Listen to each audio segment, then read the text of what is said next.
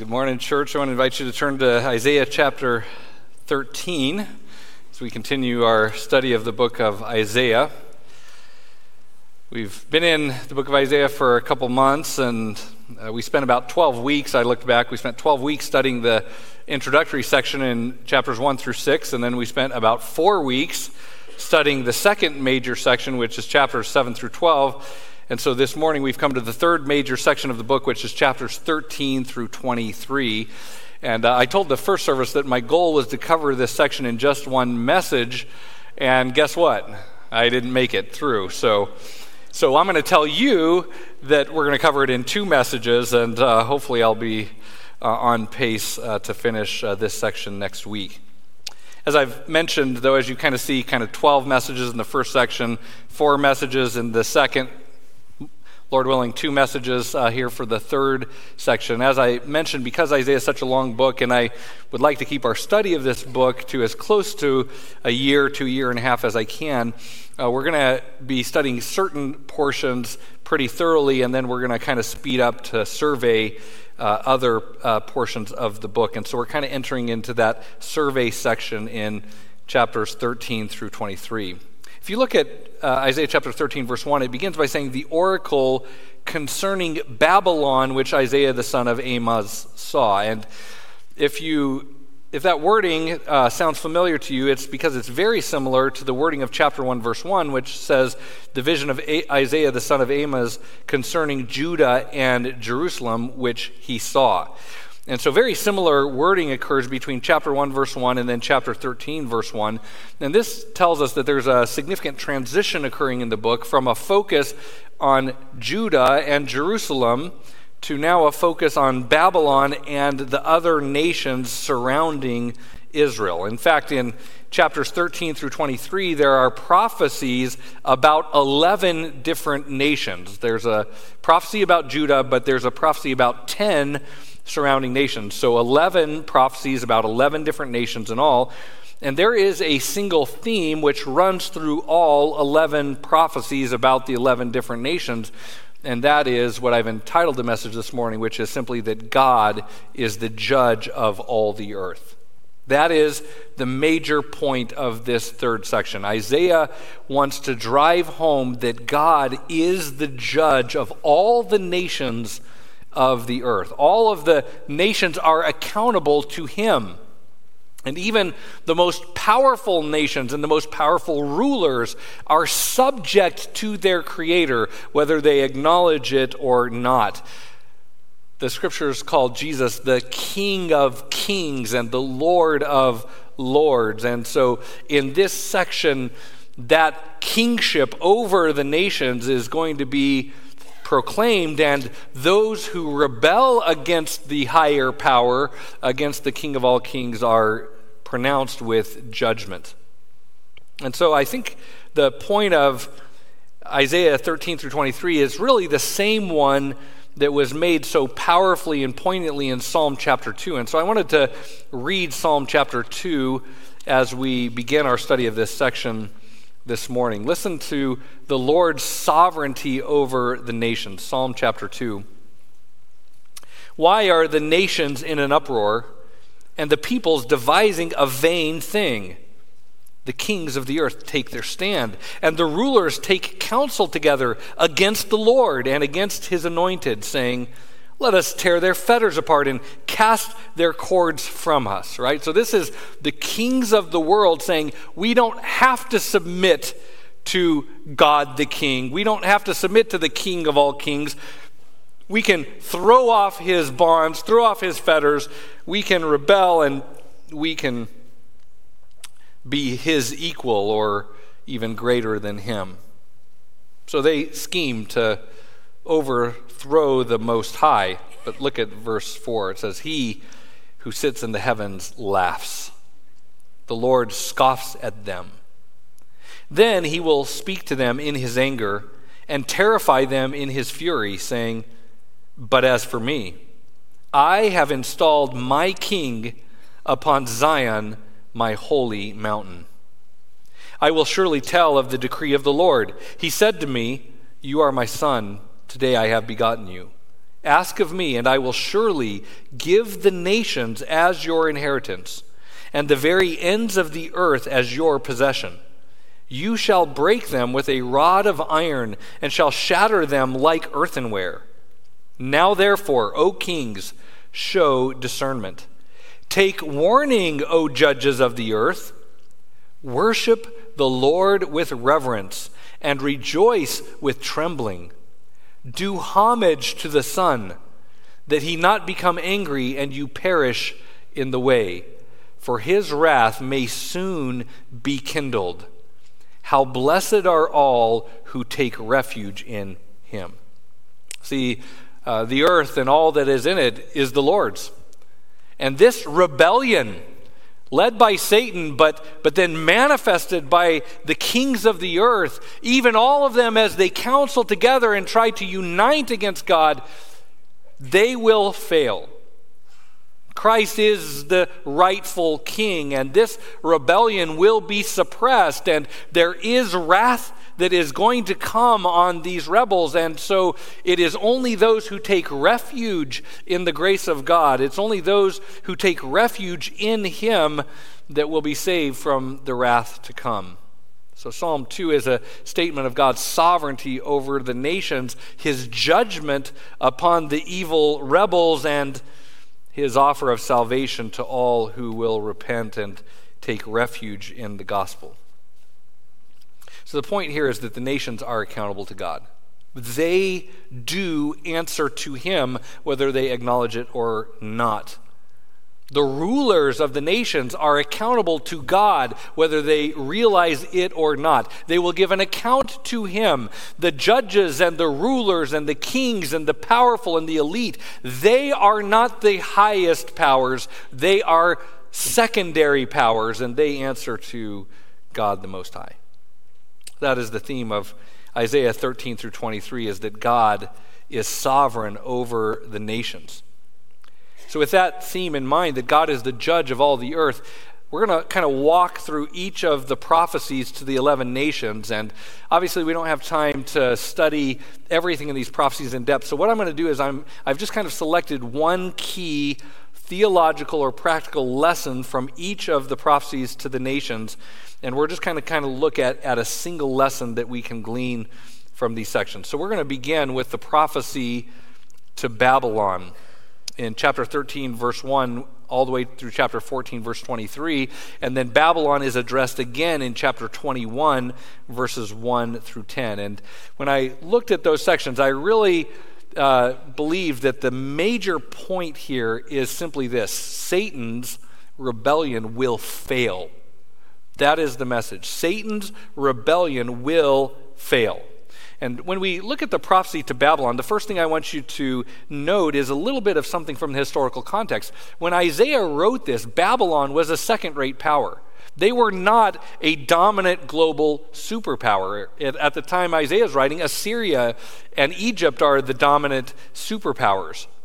And yet, in chapter 14, verses 4 through 7, Babylon is described as wielding the scepter over many rulers, as striking many peoples, as subduing many nations, and of persecuting the world with no one who is able to restrain them. In other words, Isaiah prophesies accurately the rise of Babylon to become a world superpower long before it happened. This is prophetic, and only God, who knows the future, could have revealed this to Isaiah. But in this section, not only is the rise of Babylon prophesied, but its fall to the Medo-Persians in 539 BC is also prophesied. It's prophesied in chapter 13, verses 17 through 18.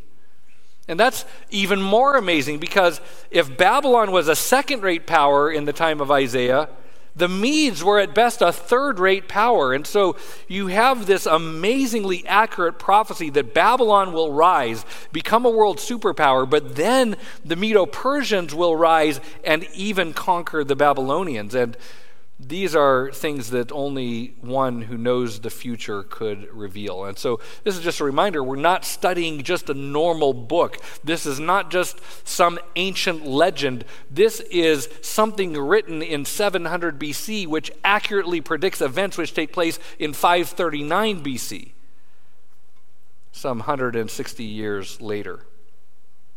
Now, as you read the prophecy against Babylon, you're going to notice that while the initial fulfillment of this judgment, right, the judgments prophesied against Babylon, there's an initial fulfillment which is talked about in these chapters, which is when the Medo-Persians ravaged Babylon in 539 BC. But there are also aspects and elements of the prophecy that clearly look to yet another event which is farther in the future, and that is the fall of what is called in the book of Revelation called Babylon the Great. So look, for example, at chapter 13, verses 9 through 13, which clearly has eschatological or end times language. Chapter 13, verse 9, "Behold, the day of the Lord is coming." And the day of the Lord is the great judgment which comes at the end times. "The day of the Lord is coming, cruel with fury and burning anger, to make the land a desolation, and he will exterminate its sinners from it. For the stars of heaven and their constellations will not flash forth their light. The sun will be dark when it rises, and the moon will not shed its light. Thus I will punish the world for its evil, and the wicked for their iniquity. I will also put an end to the arrogance of the proud, and abase the haughtiness of the ruthless. I will make mortal man scarcer than pure gold, and mankind than the gold of Ophir. Therefore I will make the heavens tremble, and the earth will be shaken from its place at the fury of the Lord of hosts in the day of his burning anger." This is clearly an end times prophecy, and many other passages in Scripture indicate that cosmic upheaval, which affects the light of the stars, the sun, and the moon, will occur in the tribulation period. That's seen in Isaiah 24, Ezekiel 32, Joel 2, Amos 8, Matthew 24, Mark 13, Luke 21, and then in Revelation chapter 6. And so the language and certain elements of this prophecy clearly look to an end times fulfillment. And so there are portions of the prophecy directed towards the near term with the fall of Babylon to the Medo-Persians, and then other sections which are looking to what that fall of ancient Babylon foreshadows, which is the fall of the kingdom of the Antichrist, which is called in Revelation chapter 17 and 18, Babylon the Great.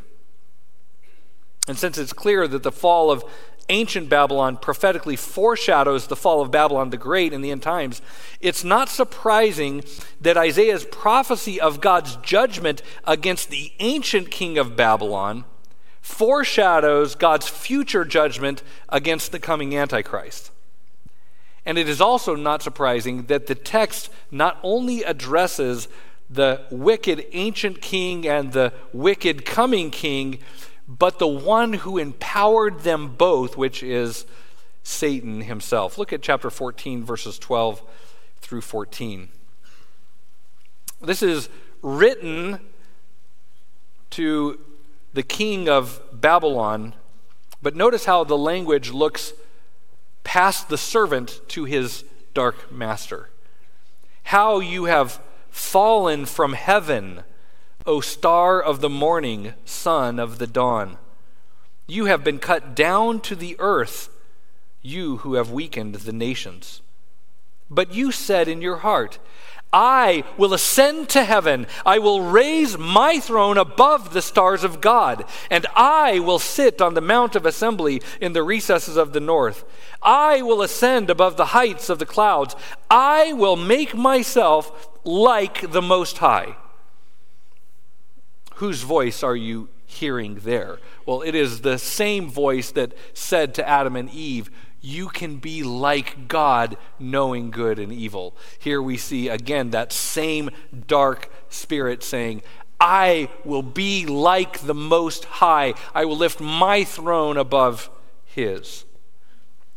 The language used here, as well as Jesus' statement in Luke chapter 10, verse 18, indicate that God here is speaking not only to the wicked king of Babylon, though he is addressing the wicked king of Babylon, he is also addressing his master, the master of the king of Babylon, who is Satan.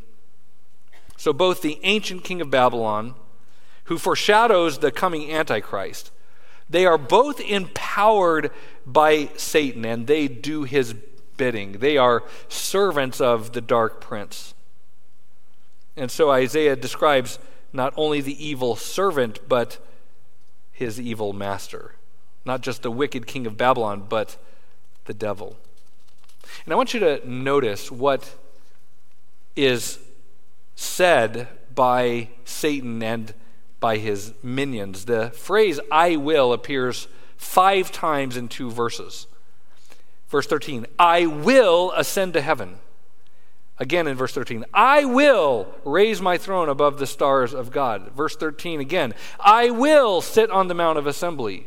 Verse 14, I will ascend above the clouds. And again in verse 14, I will make myself like the Most High. 5 times the phrase I will appears in the mouth of the evil king and his dark lord.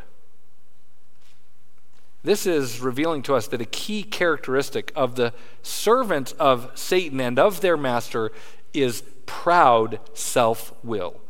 If I was going to describe what is at the heart of the devil based on this passage, it is proud self-will.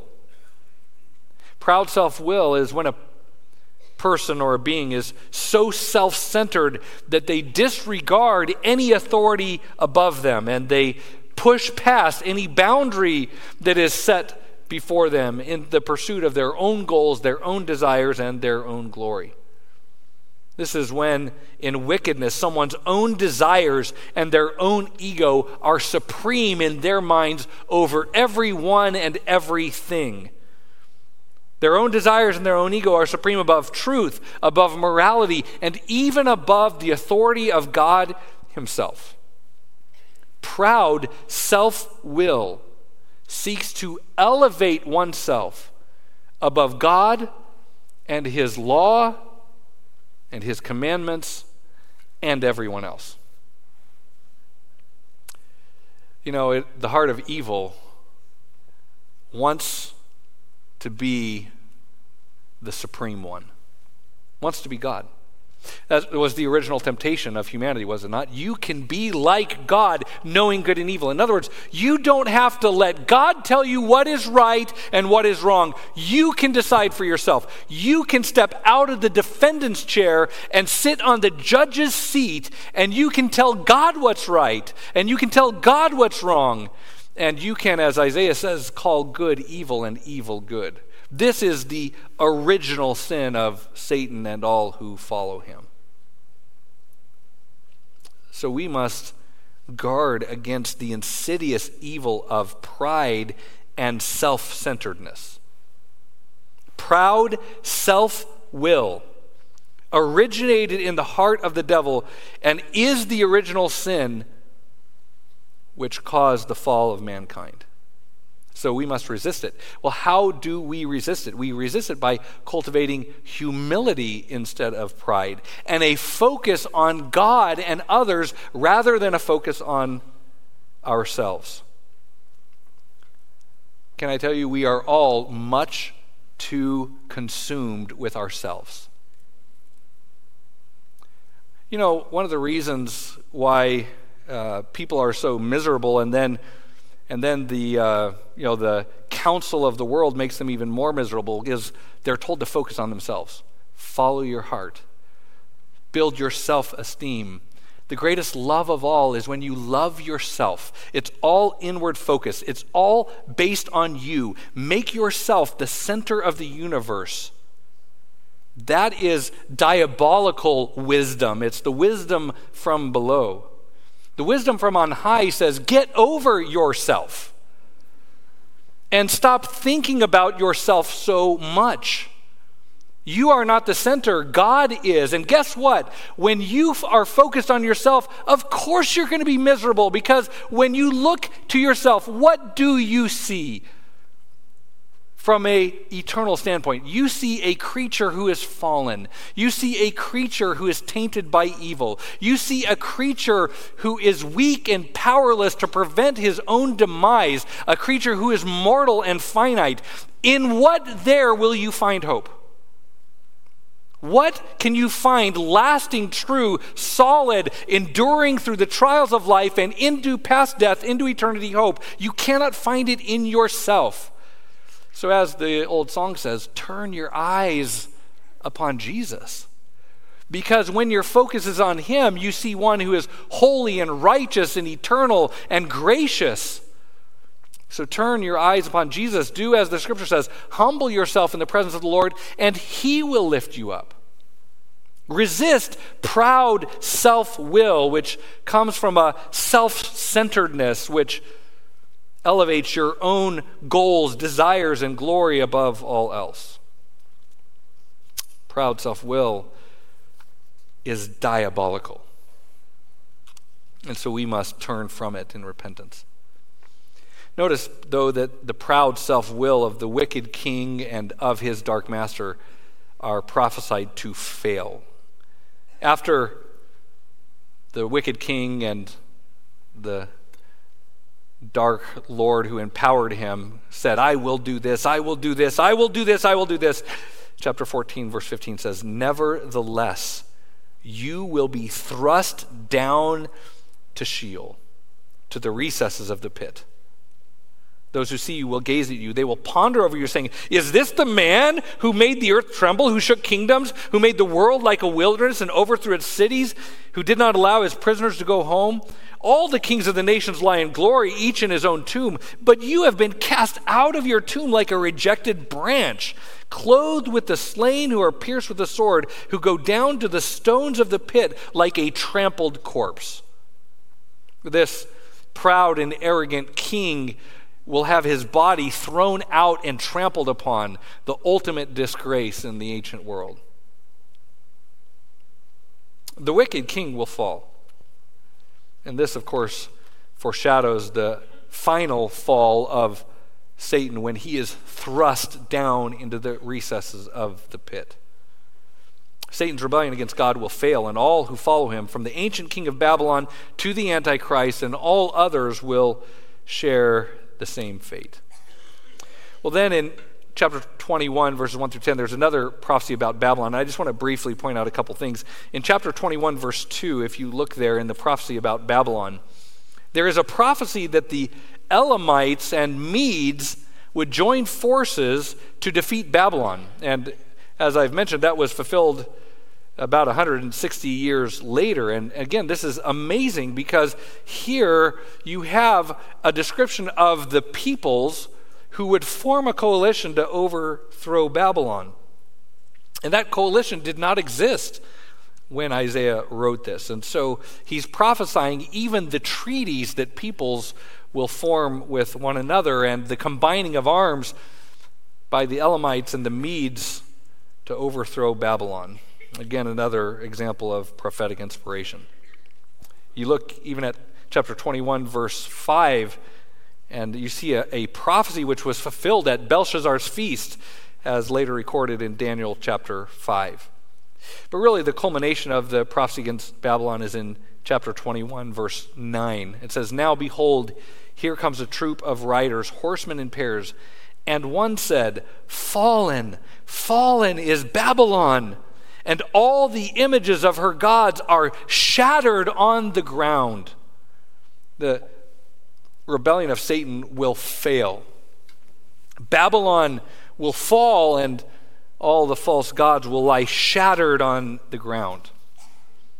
And again, although there is a near fulfillment in the fall of Babylon to the Medo-Persians in 539 BC, the citation of this verse in Revelation chapter 14, verse 8, and again in Revelation chapter 18, verse 2, shows that it has a final fulfillment in the defeat of the Antichrist and the fall of what is called in the book of Revelation Babylon the Great.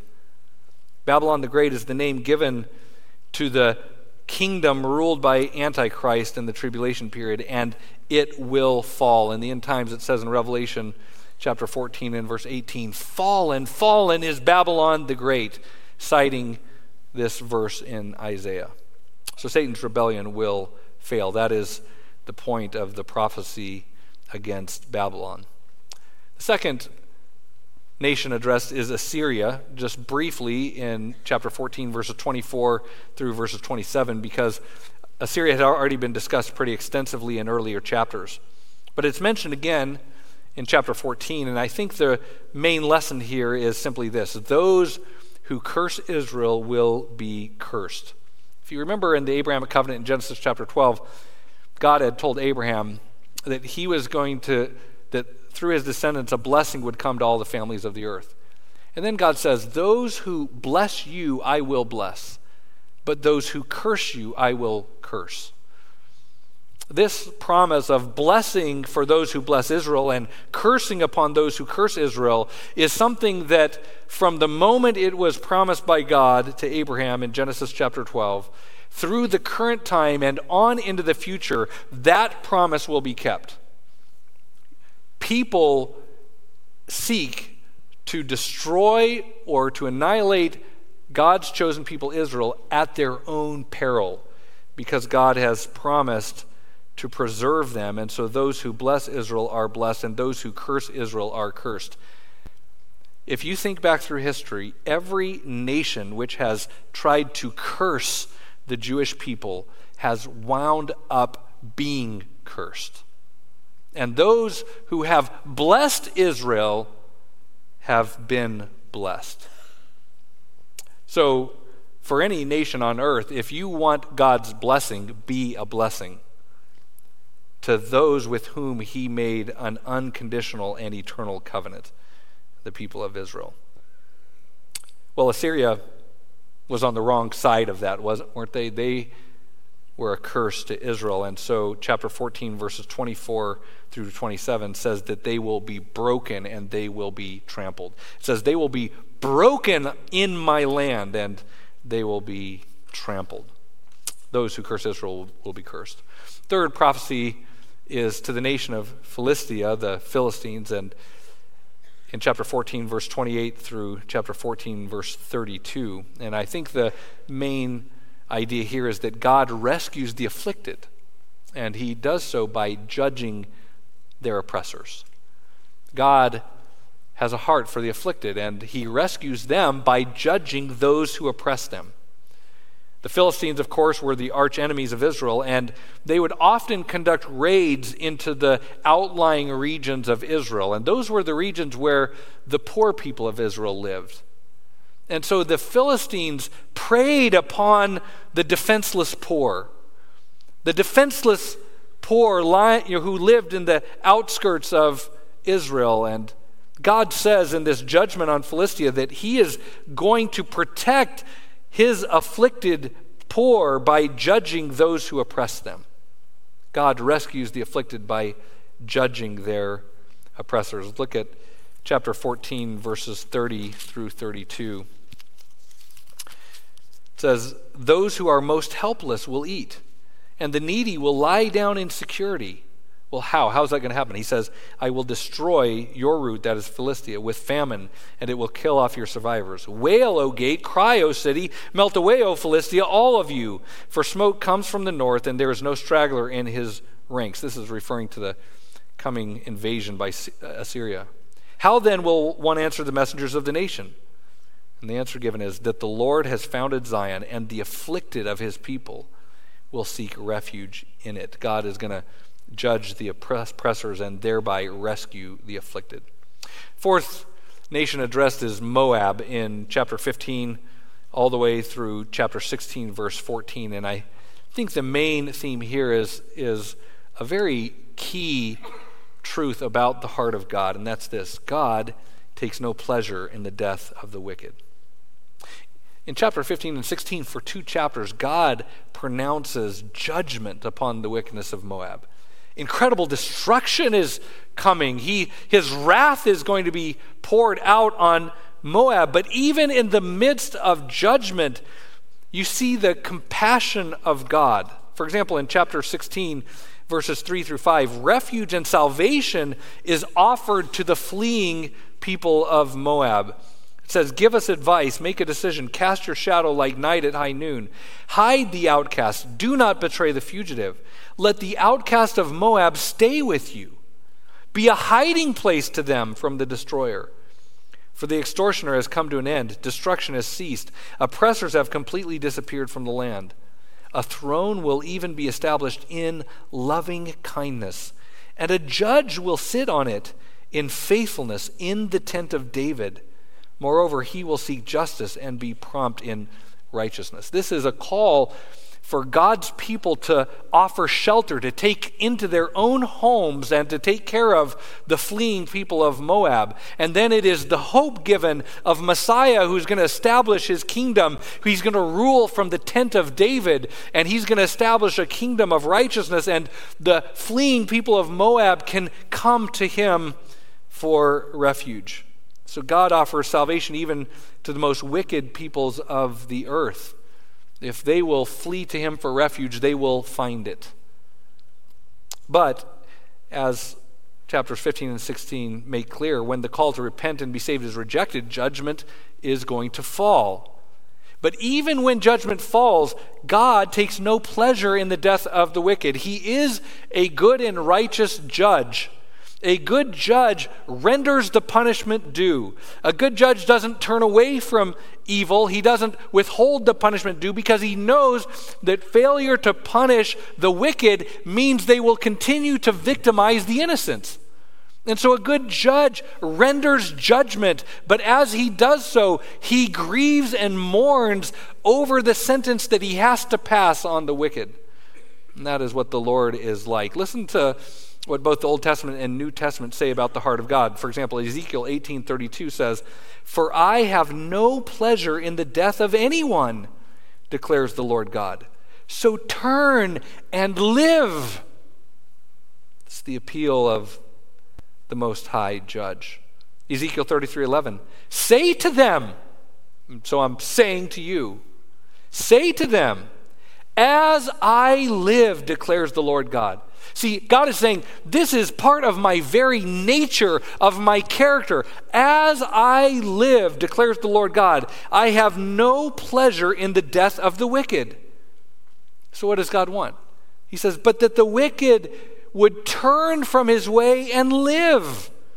Turn back from your evil ways. For why will you die? God is saying there are people who are in their own wickedness, in their proud self-will, just like Satan, are plunging towards the lake of fire. And he's saying, why? Why will you die? Turn back so you can live. He extends his hands of grace. He offers salvation to any who will turn back, who will, instead of rushing off the precipice into hell, will turn from their sin and flee to him for refuge, to the sacrifice for sin that he provided through Christ and the resurrection of Christ, which gives eternal life to all who seek refuge in the Messiah. He says, why will you die? Turn back. Turn back. He's saying that to someone here today.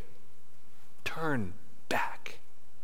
You know you're plunging towards the precipice of hell. Turn back. Why will you die? Why choose your own demise? Why rush headlong into the lake of fire? Flee to the cross. Turn from your sin. Embrace the Lord Jesus Christ and live. New Testament says the same thing about the Lord's heart. The Lord is not slow to fulfill his promise, as some count slowness.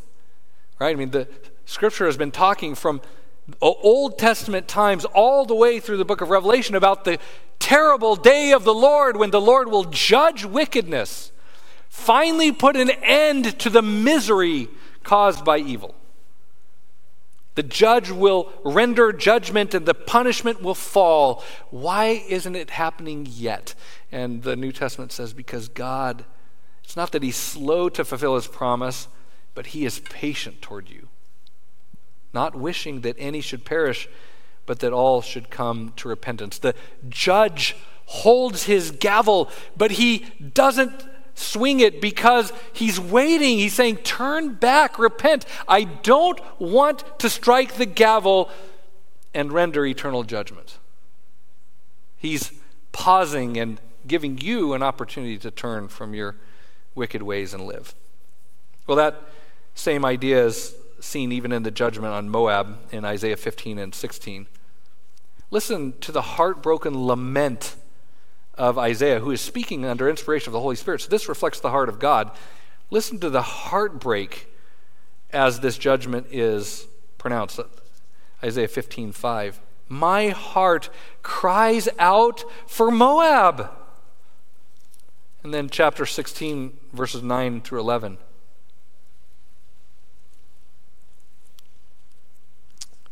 Therefore, I will weep bitterly for Jazer, for the vine of Sibmah. I will drench you with my tears, O Heshbon and Eliah.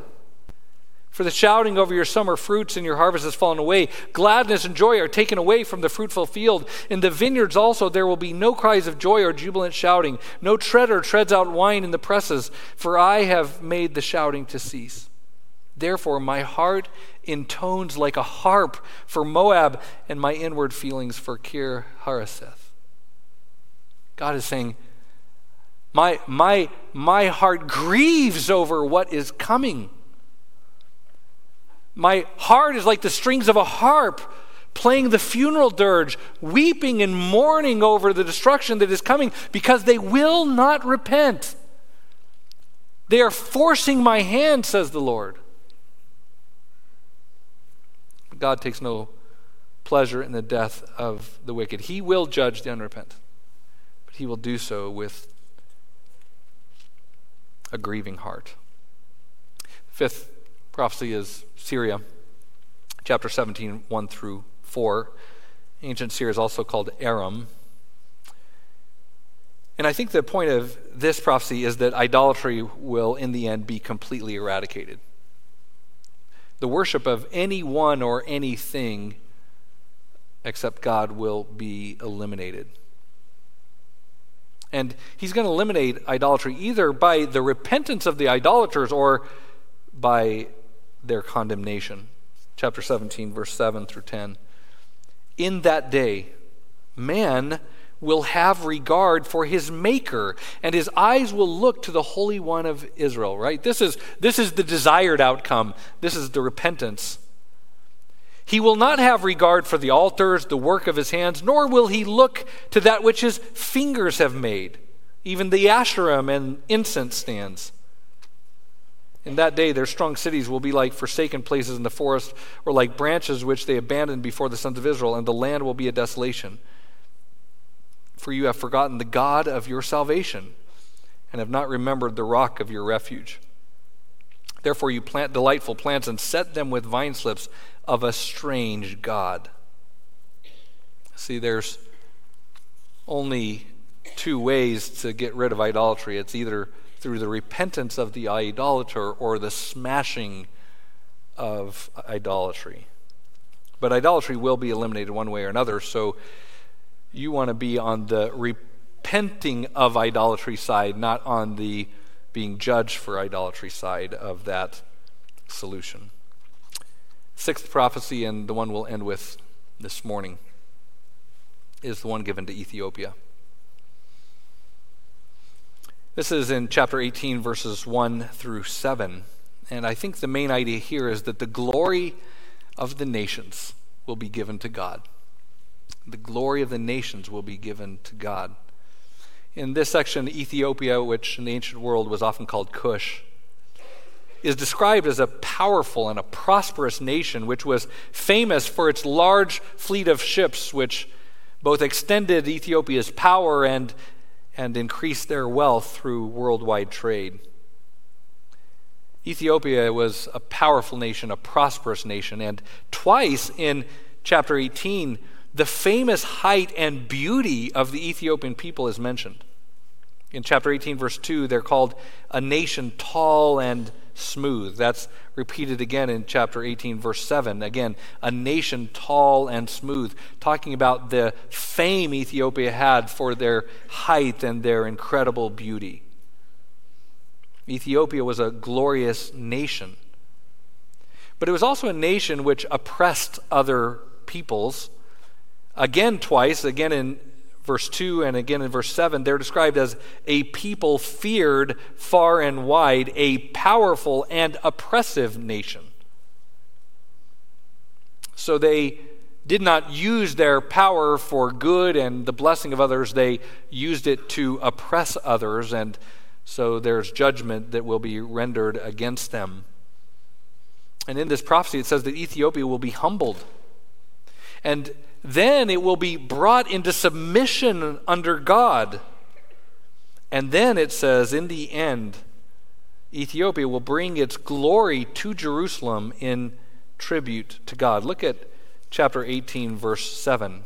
It says, at that time, a gift of homage will be brought to the Lord of hosts from a people tall and smooth, even from a people feared far and wide, a powerful and oppressive nation whose land the rivers divide. And where will they bring that tribute? It says it will bring it to the place of the name of the Lord of hosts, even Mount Zion. This, by the way, is one of a number of end times prophecies which all say something similar. It says that in the end times, the glory of the nations will be brought to Jerusalem and given to God in worship. That will occur in the millennial kingdom, and it will continue on in the new heavens and the new earth as the nations bring their glory and honor into Jerusalem. I want to close with Revelation chapter 21, verses 22 through 27. Listen to what this glorious end times scene is like. What is it going to be like in the new Jerusalem in the eternal state? If you remember, chapter 21 begins by saying that God's going to wipe away every tear. There's no longer going to be any death, no mourning or crying or pain. He's going to make everything new. And then look at Revelation 21, verses 22 through 27. Speaking of the New Jerusalem, he says, I saw no temple in it, for the Lord God the Almighty and the Lamb are its temple. And the city has no need of the sun or of the moon to shine on it, for the glory of God has illuminated it, and its lamp is the Lamb. The nations will walk by its light, and the kings of the earth will bring their glory into it. In the daytime, for there will be no night there, its gates will never be closed. And they will bring the glory and the honor of the nations into it. And nothing unclean, and no one who practices abomination and lying shall ever come into it, but only those whose names are written in the Lamb's book of life. The glory of the nations, the honor and glory of the nations will be brought to New Jerusalem and laid at the feet of Jesus. I don't know if you've had the opportunity to travel around the world, but if you do, I hope you won't be, what sometimes in the kind of traveling world are called the ugly American, right? Someone who, because maybe we have more money than the places you're visiting, you might see ways in which our wealth has given us the ability to build things a different way or do things a different way. Don't be one of those who goes and travels around and is continually thinking, oh, we're so much better than them. Be someone who sees the nations and the peoples the way God sees them, as having glory and honor. Glorious cultures, a glorious heritage, honor that is given to them by God who made them in his image. This vast wealth of glorious cultures and traditions and differences and uniquenesses.